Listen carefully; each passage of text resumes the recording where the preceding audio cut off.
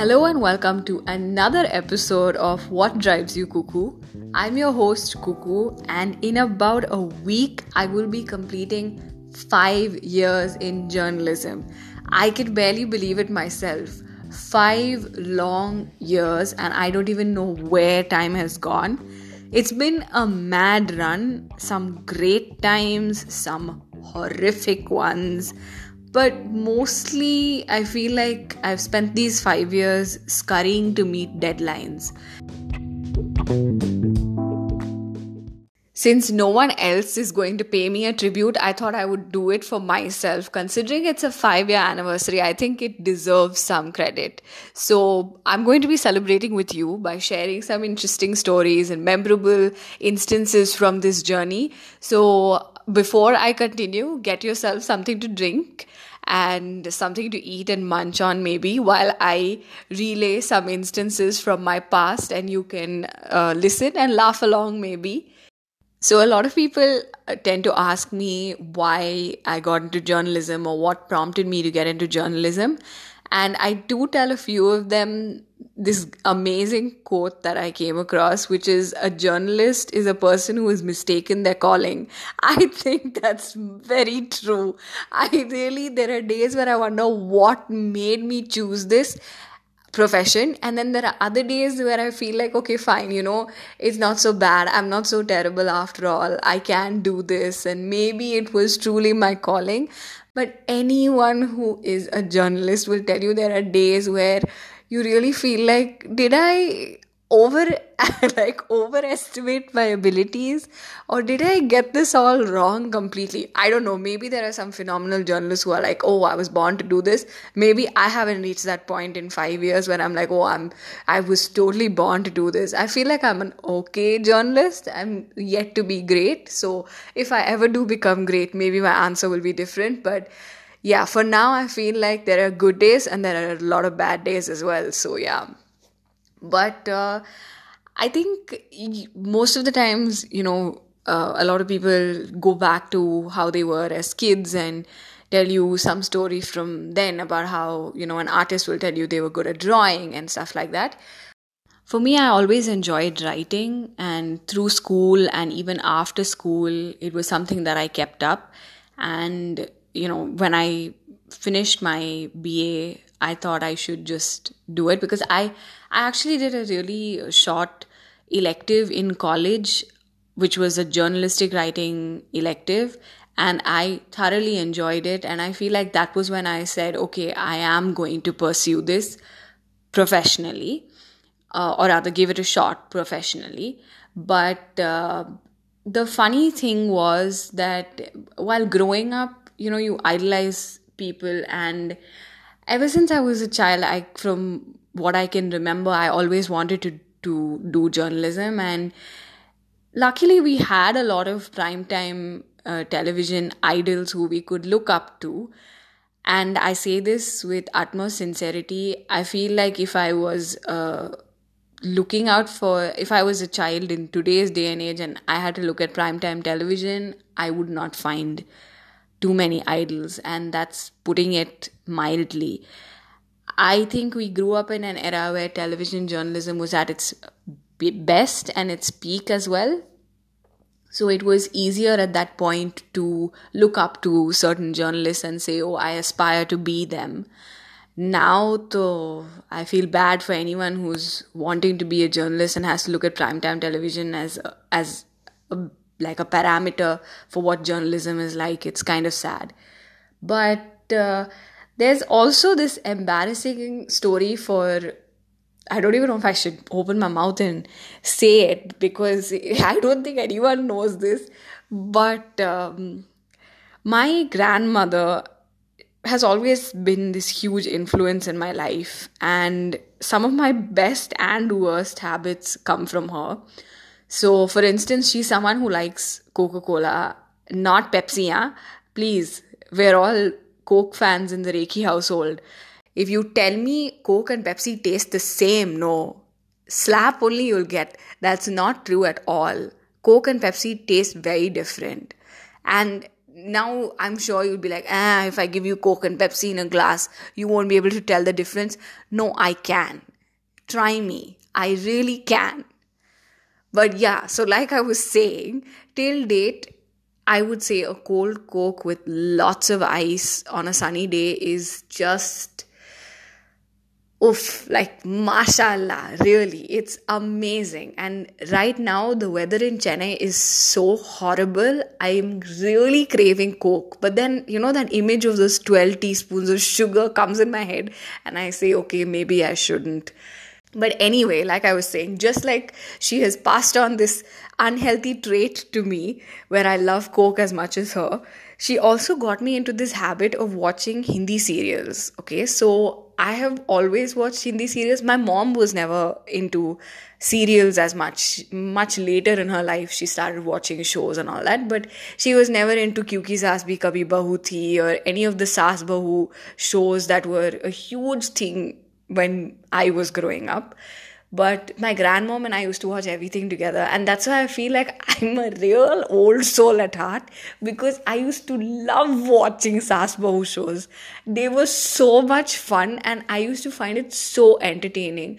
Like, the villain and Komolika and Prerna and all of them, they were just such memorable characters and I just loved watching them fight. It was so entertaining. But I'm deviating from what I was supposed to say. There was this other show which she used to watch, okay, apart from the Saas Bahu drama, doctor drama, college romances. She used to watch everything and I used to watch with her. But there was this one show that she started watching on, I think it was Sahara One, maybe. Imagine the channel only is like not there anymore, but she used to watch this show called Kittu Sab Janti Hai. Yeah, I know, it's the name only is sounding suspect. The show was also equally suspect. But the thing was that this character was this journalist, and I can't remember the show entirely, so please forgive me for being a little hazy in my recollection of what the show was about. But it was the usual, she's a journalist and she's like someone who's very passionate about bringing the truth out and holding truth to power and all of that. All those lovely idealistic things that we all think we're going to do when we become journalists. And she fell in love with this guy who, I can't remember what he was, okay? He was a bit of a lallu, but he was cute. Like, he was really quite useless, but he was cute. So I didn't mind it. And I used to think, okay, fine, he's cute, I'll watch it. And this was when I was quite young, okay? So it was different. It was a whole different story. I didn't mind lallus also. But, yeah, so it was a great show in the sense that I used to really look forward to it, and I love that character Kittu.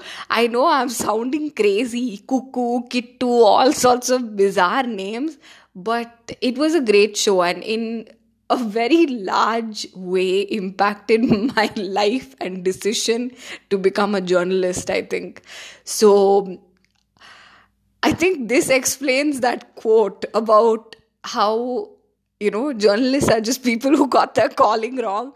I think I'm part of that category, because if my reasoning for choosing that is this show, then we have a problem. But yeah, just to sound intellectual, when I tell other people, I say, oh, I love writing, I've always loved writing and I really looked up to certain journalists and that's why I got into this profession and all. Deep inside, it's this kid too. But jokes apart, when you look back at certain instances in your life, you feel like those could have been turning points that made you maybe even subconsciously choose to do a certain thing in your life or go a certain way in your life. And when it comes to my leaning towards this profession, I feel when I was sitting down to think about what I could talk about for this episode, I suddenly remembered this instance from years ago when I was in school, when we had these Danish students who had come to our school on an exchange program.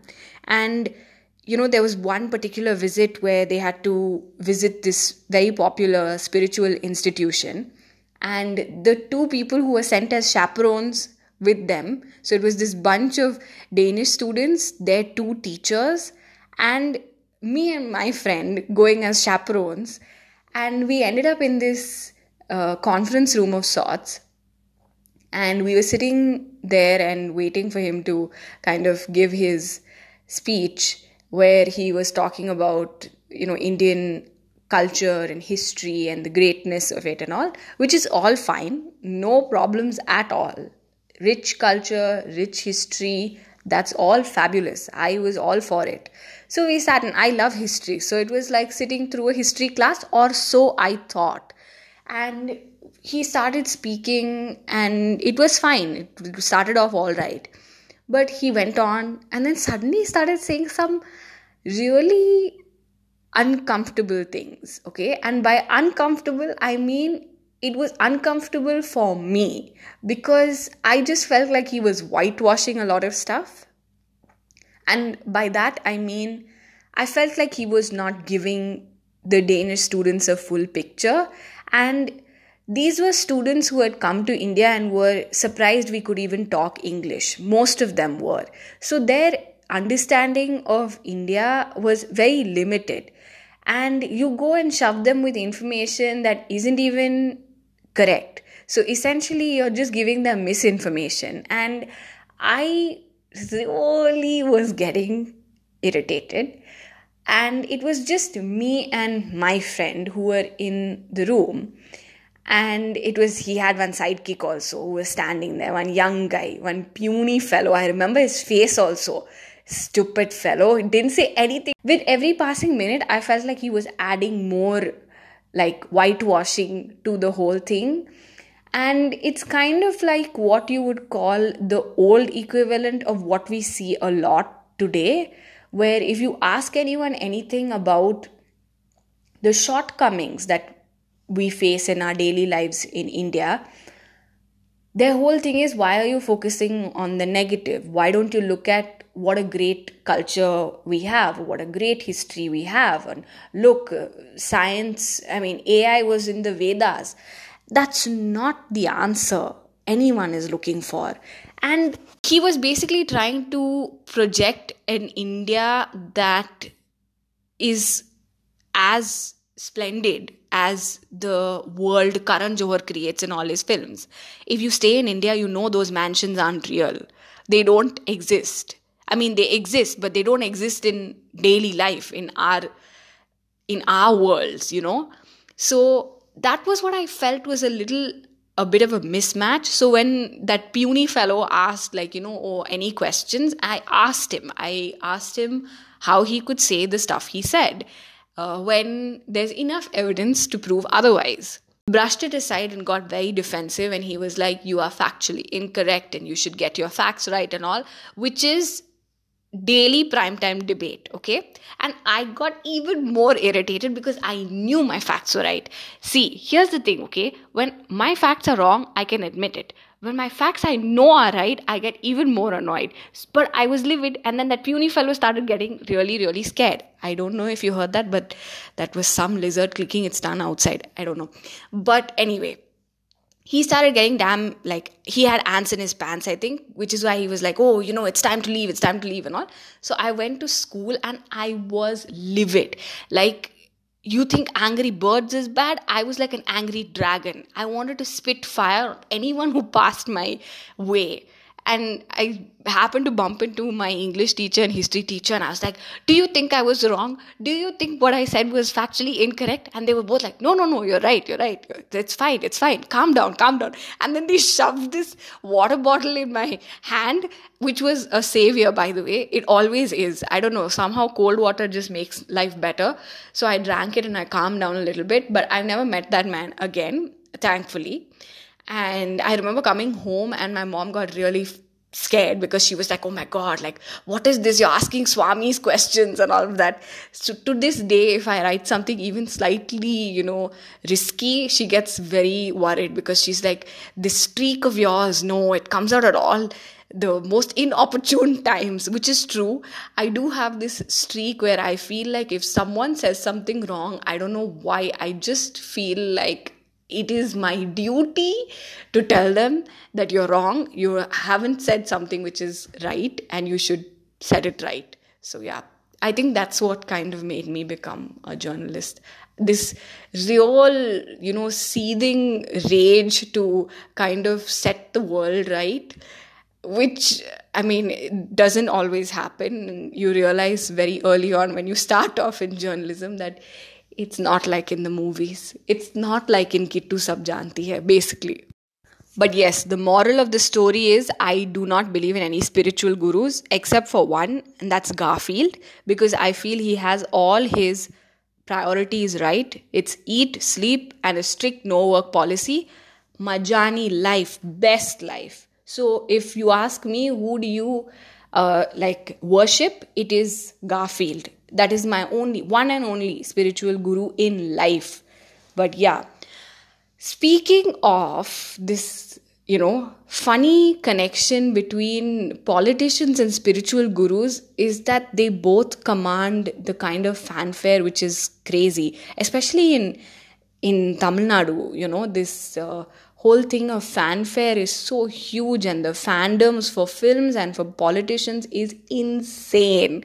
And I had a brush with this whole thing in the most funny fashion, because I had come down from Bombay in December 2016. I started working for a general newspaper in Jan 2017. And my first assignment reporting as a general news reporter was covering the Jallikattu protests that happened in Chennai.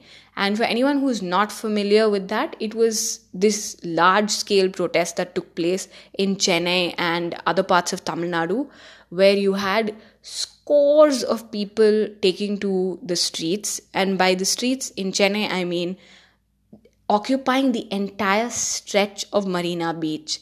The entire stretch. What is Marina Beach? It's the second longest beach in the world, and you had them occupying a large portion of the main promenade of that beach, and it was insane. I can't tell you, like, the memories are coming back now, because I remember it was scorching heat. And I would go at 7 in the morning and would reach home many a days on regular days around 8 o'clock or 9 o'clock sometimes. And it's hard work, all right, especially when you're covering those kind of situations, like these unprecedented big developments. We would go in the morning, 7 or 8 o'clock. We'd be there for 12 hours at least. I had to be on foot the whole time. So we would walk from one end right till the other end, because there was no transport as such, especially during the peak of the protest. No two-wheelers or autos or anything were allowed. Everything was barricaded. So you had to walk the entire stretch, and there would be no food because all the cartwalas, their shops were shut. Many times there would be no water, so I would carry water from home, but I drink a lot of water, so my water would be over in the first hour. And after that, here and there you would find someone who was selling water and some, I don't know, either aerated drinks or something like that, so that would keep you going. The biggest problem while reporting is using a bathroom. I cannot begin to explain how tough it is for anyone who is reporting on the field to get access to a bathroom.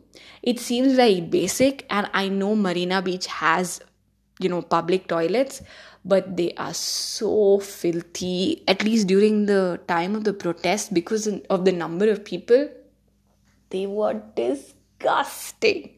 So I never even ventured in, because the smell you could get from like a mile away. It was like that. So this is a hack that we generally do, which is, by we, I mean like journalists generally do. You plan your meal times in such a way that you go to a place where you can use the restroom also and then come back.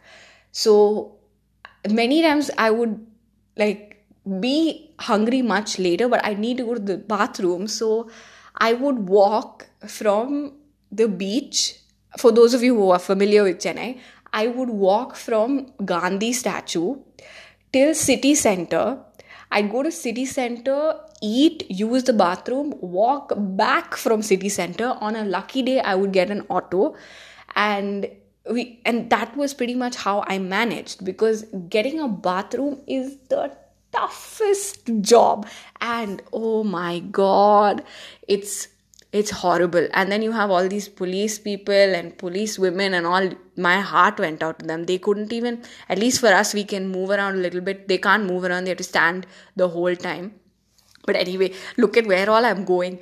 The point of this story was my brush with politician popularity was when I was sitting with a colleague on one of the ledges that they have near Marina Beach, and this old woman, okay, this is when the protests were like insane, so many people.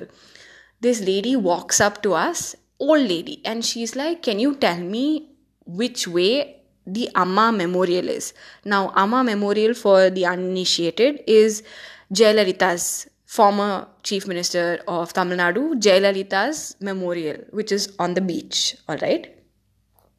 So we're sitting, and I pointed, towards my right, and I said it's towards that side. And then she said, oh, I'm walking from Chennai, and I've walked all the way from, walking from Chennai, I'm saying, walking from Pondicherry. I looked at her, and she looked so old, all right? And at that age, she's doing these tricks of walking from Pondicherry and all. Any need? No need, no? Then is when things got weird, because then she looked at me and she was like, oh, you look like Amma. You have the same like face, you're the same skin color, all of that. And she's like, I feel so blessed. I feel like this is God, telling me that I've come all the way to see her and I see you. And please, this is not the end of the story. So don't start laughing just yet. She then went on to fall at my feet. And I hate people touching my feet, okay? It just gives me like this weird feeling. I don't like it because I feel it's just not necessary. So I immediately was like, please don't do this. I don't want all of this. I'm not any Amma and all. Please, I can't even take care of myself. What Amma labi. But she got up and she was like, oh, I feel like this is what my purpose in life was, kind of thing. And I started flipping. My colleague next to me is finding this so amusing. She's not even helping me. So then finally this lady, I think somehow I managed to tell her, please, you go that way. Amma's there. I'm not any Amma and all. Please go that side. So she ended up going that way. But I came back home and I was thinking, this is great, yeah. And this was just after Jayalalitha passed away. So I was like, I have a great future in politics. So if next time you see me in a green sari with one bindi and sindoor and all that with the V symbol, I've gotten into politics.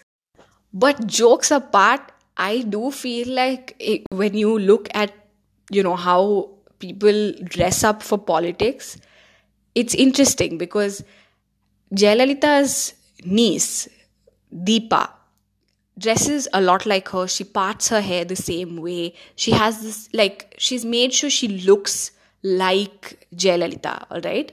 And if you look at her posters and her campaign and everything, the way she has styled herself is very much like her aunt.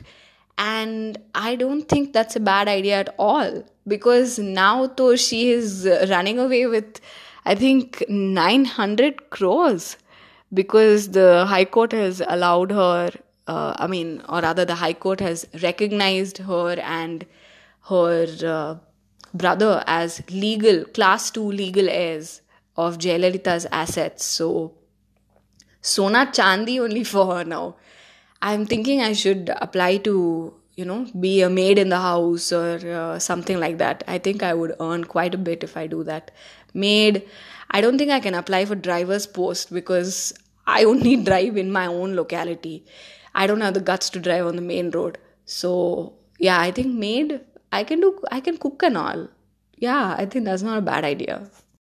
Actually, why am I settling for being a maid in her house when I can be Jayalalitha herself? I just need to dress up like her and kind of, yeah. Look at this. I'm only settling for being the maid. I just realized this is ridiculous. No, no, no. If I become, I am going to be the next chief minister. No maid in anybody's house and all. Although 900 crores is a lot of money, I could do with some of that money. I think definitely. She shouldn't be conducive to her help. That's the only distinction I'd like to make. But yeah, this was one incident which I will never forget in my life because it was the most bizarre thing to have happened. And the way she just fell at my feet, it's never happened before in my life. And after that, I think everybody in my office also found it very, very funny that I was being, called Amma and all of that. Some started calling me Amma also. It was really bad. But yes, that was one. And if I think about another story, yeah, this one is actually something that is often repeated by me at many parties because people just love hearing it for some reason. So I'm going to go ahead and share that with you as well. I was covering crime briefly in 2017. Yeah. Yeah. Oh my god, this lizard can't shut up or what? Anyway, thank god it's outside. I hate lizards. I have nightmares about lizards. I don't need it inside the house. Please, thank you. Anyway, so like I was saying, yeah, there's this other story which I often have to repeat because everybody loves hearing about it.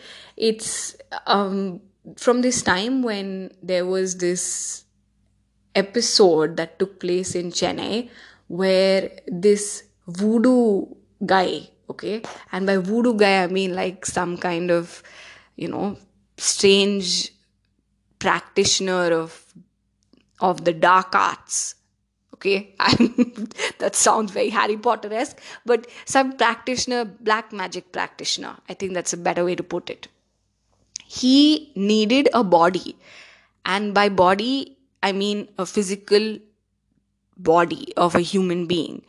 And obviously the place that he can get a body easily is from a crematorium.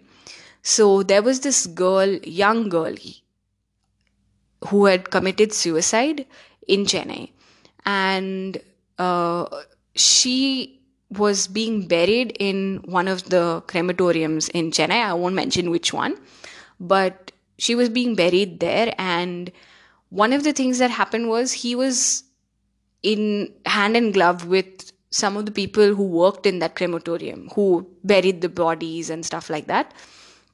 He was hand in glove with them. So immediately when he told them that he needed a body, and not just any body, I think he wanted a young girl's body, they kind of saw this as an opportunity when the parents came in and placed her body in that pit. And you say your prayers and you put a little bit of mud and then you let those people bury the body and you move on. And these people waited till her parents left, took this body, put it in a van.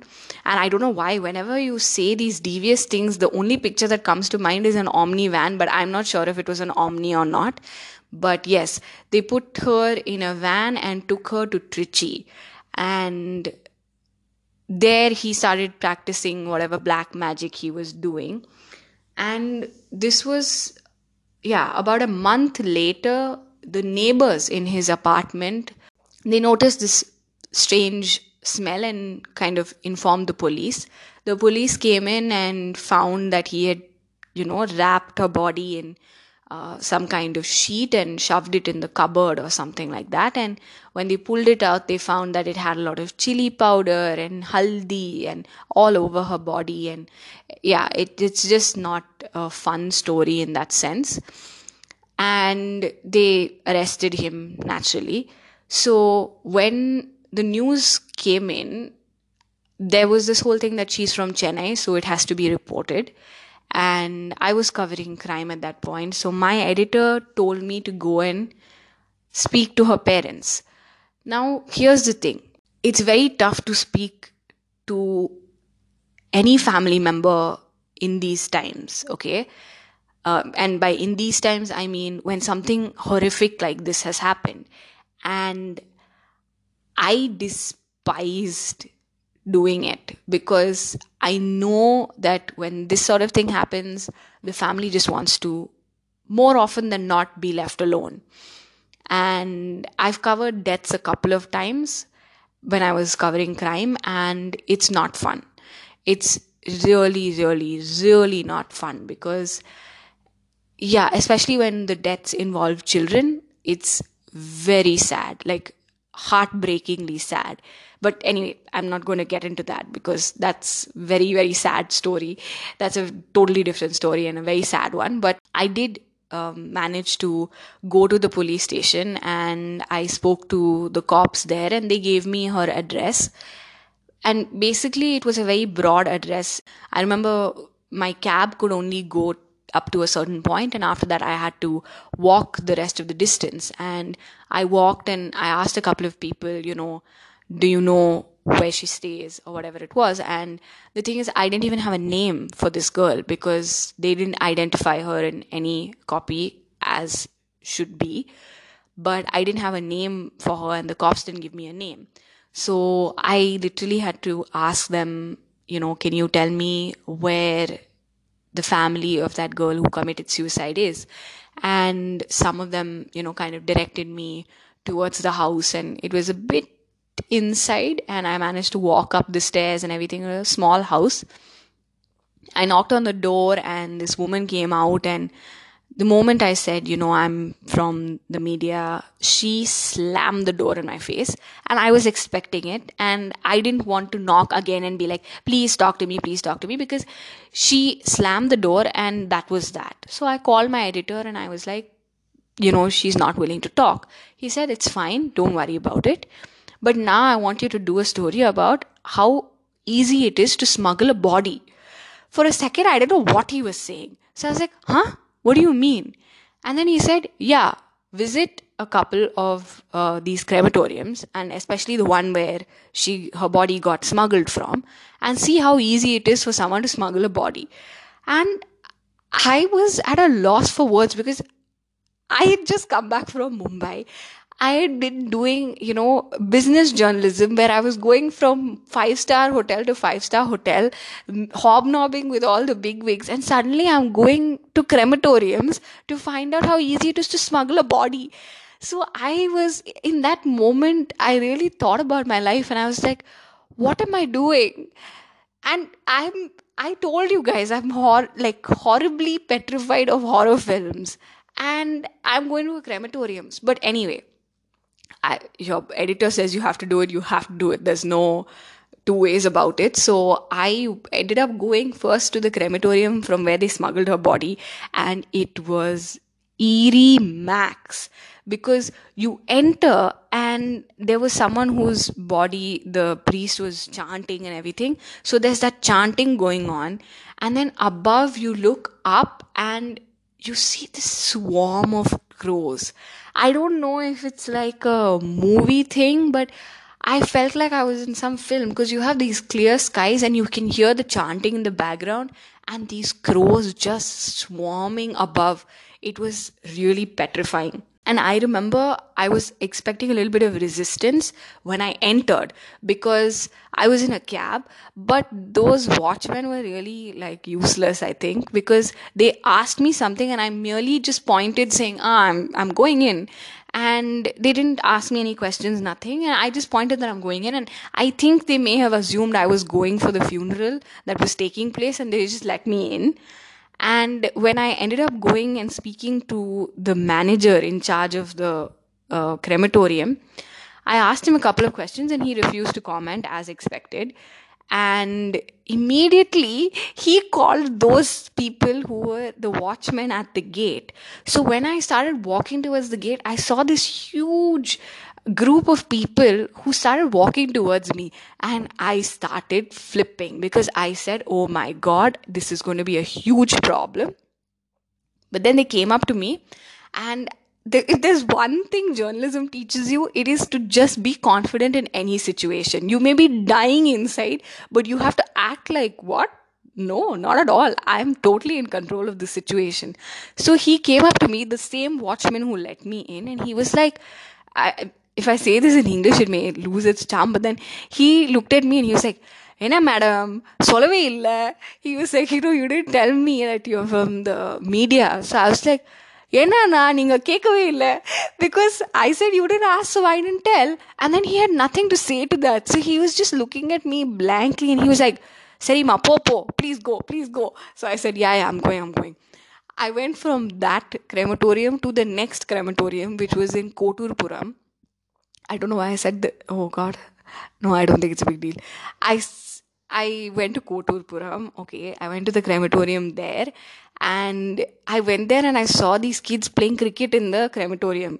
And I started getting scared for them. I said, aren't you scared of the like ghosts and all that? They're like, no, we always play cricket in the crematorium. It's so much fun. Who knows? I was just thinking in my head, what if the fielders are like ghosts or something like that? Some spirits, the fielders are spirits and all of that. No wonder they like playing cricket here, because like cricket requires a lot of people, right? There were just two guys who were playing cricket, and I am convinced the fielders were ghosts, which is why I never went fully inside, because I said, can you tell me who is there?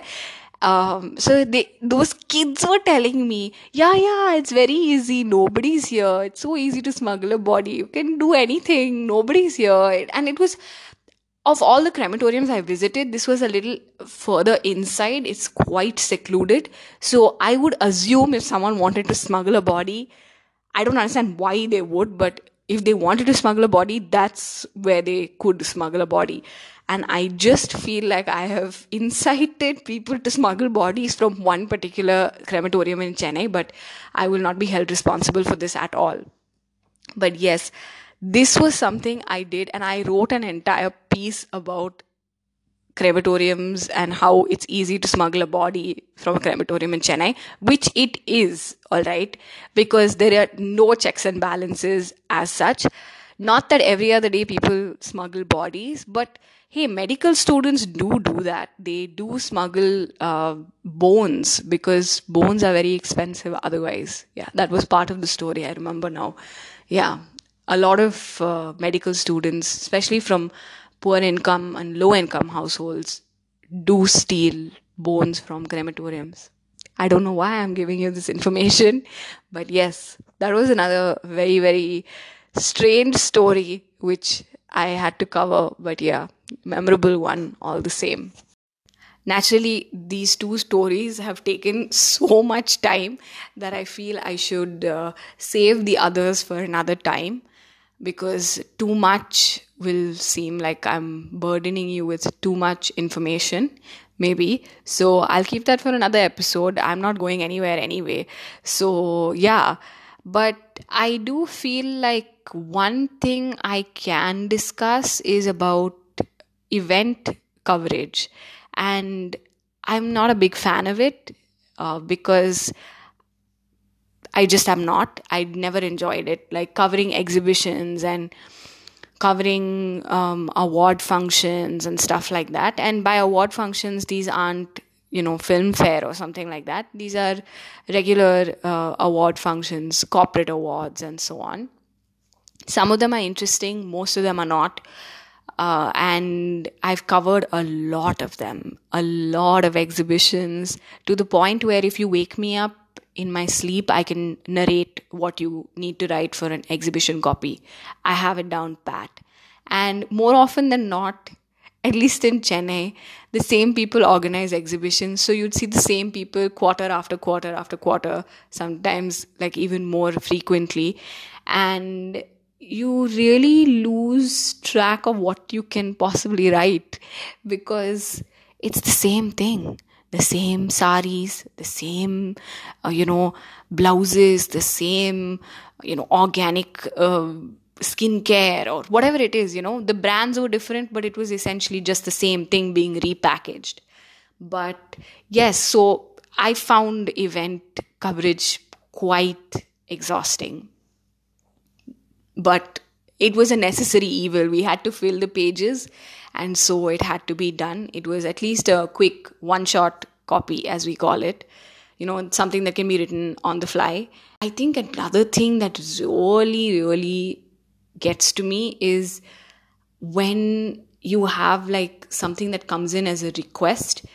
And by request, I mean something that comes in as a request from marketing, which is a totally different division from editorial.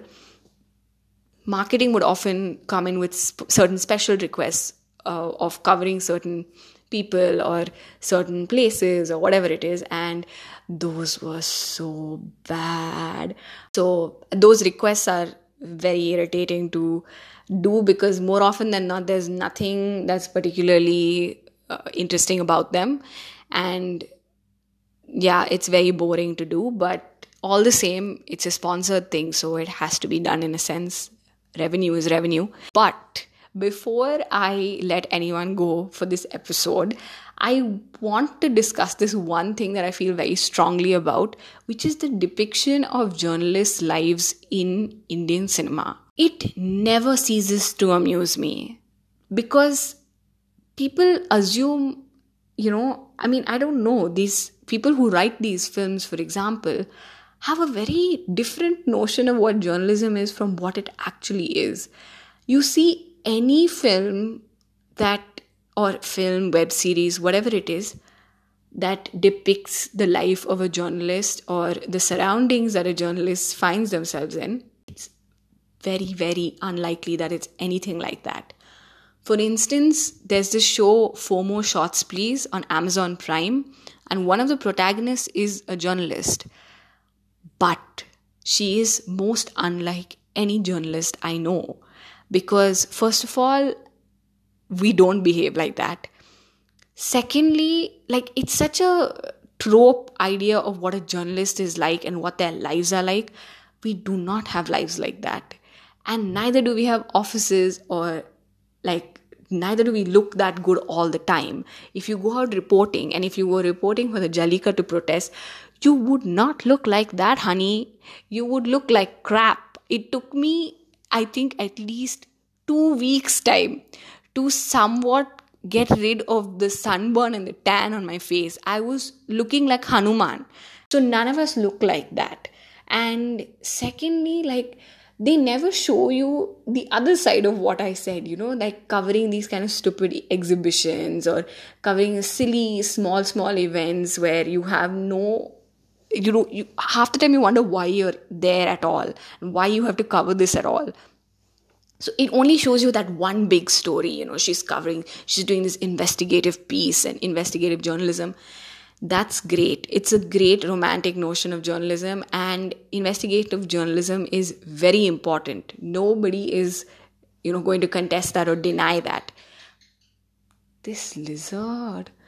But yeah, anyway, so nobody's going to argue about the importance of that. But when you write for a daily, the luxury of investigative journalism is quite hard. All right, it's not something that you get every day, because the news cycle is so fast changing and you need to put out stories every day. You need to fill the paper every day. And investigative journalism takes time, effort, all of that. And you need to be able to take that breathing space for an investigative piece, which most journalists don't have the luxury to do unless you're in a setup that kind of promotes that. Which often is like a periodical or a magazine, or even newspapers which have separate teams that focus on investigative journalism. So that sort of thing I look at it and I just find it amusing, because it's so unlike our lives. And secondly, if you're a journalist, you won't have that much money to be, splurging on extravagances. Because you ask me, no, I'll tell you, every month I have to worry about, how I'm going to get through the month. Not since this lockdown, because I don't have conveyance and all of that, but yeah, I don't have to travel anywhere. But I'm saying in general, we're not like rolling in money or anything like that. Not at all. I wish. We're really not. And there's also the fact that, speaking of unrealistic expectations, I have to discuss this other film called Dil Dhadakne Do, where you had someone like Farhan Akhtar as a journalist. And oh my god, he is my ideal. If I found a journalist like Farhan Akhtar who was single, okay, first of all, finding someone like Farhan Akhtar is tough. Then over that, he's single. That is Sone Pe Suhaga. It's not possible. It doesn't happen. But if I found someone like Farhan Akhtar walking around my newsroom, I would not be single. So the fact of the matter is, you don't have Farhan Akhtar's just walking around like that, saying those lovely things about feminism and just generally being amazing and awesome. It also helps that he sings, he looks fabulous, he can dance, and He's just Farhan Akhtar. I don't need to say anything more. We do not have Farhan Akhtars walking around in our office like that. The only film that I want to mention here, which is quite realistic, at least the first half, is Noor, the Sonakshi Sinha film. That came out a little while ago. It also features Kanan Gill, if that's of some interest to you. He's got a really nice role. He's very cute in the film. It kind of depicts what it's like to be a journalist, a young journalist today. The frustrations, the issues, and also the kind of other problems that one faces when you're dealing with journalism. There's a scene in the film where she's talking to her boss about a story that has been lying on his desk for very long, and he says, go and cover this interview with Sunny Leone, and she has to go, and it happens to be her birthday and everything, and he says, I don't care, happy birthday, but get to work. And that's pretty much our life, actually, because when you sign up to do journalism, I feel like you sign up to do journalism and sign off the rest of your life for the most part, because work is pretty much every day and our timings are all over the place and you are always on call. Anyone can... the worst part about journalism, all right, which is pretty much a part and parcel, is the fear when you wake up. It's something that you can't really describe. I don't know how to describe it to anyone else from any other profession. But it's the fear of a miss. And what I mean by that is when there's another paper that carries an exclusive story, which is a big story, and you don't carry it, and it's either from your beat or from your vicinity or whatever it is that you're covering, you almost always get a call from the editor saying, why did you miss this? And that's the worst feeling. And I wake up every morning with that fear of a miss, and it is not a good feeling. I think that is something that I genuinely get a little worried about, because it's not a good feeling to miss something, and it's only natural that there will be times where you miss something, and you can't be omnipresent and have all your sources everywhere. That would be an ideal situation, but not always the case. So the fear of a miss, I think, is something that really does get to me at times. But yes, having said that, I think it's been quite a great experience. Not for any other reason.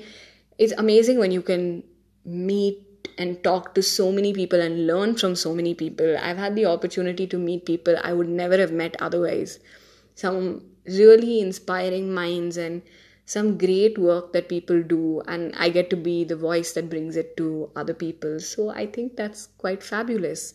So on that happy note, I'm going to end what I call my anniversary edition, which ideally should have been next week, because I think next week will be just before my 5-year anniversary. But then I thought this would be a fun episode to just do right now. I hope you enjoyed listening to these stories as much as I enjoyed narrating them and reliving them in a sense. Next week, I will be discussing something fun.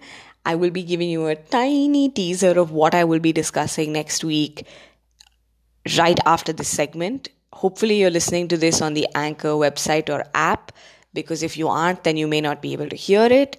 But if you're still curious and want to know what will be discussed next week, follow me on the What Drives You Cuckoo page on Instagram, because I keep posting teasers and fun stuff there. So make sure you do that. That's a great way to keep yourself abreast with what I'm doing. But till then, take care and stay cuckoo.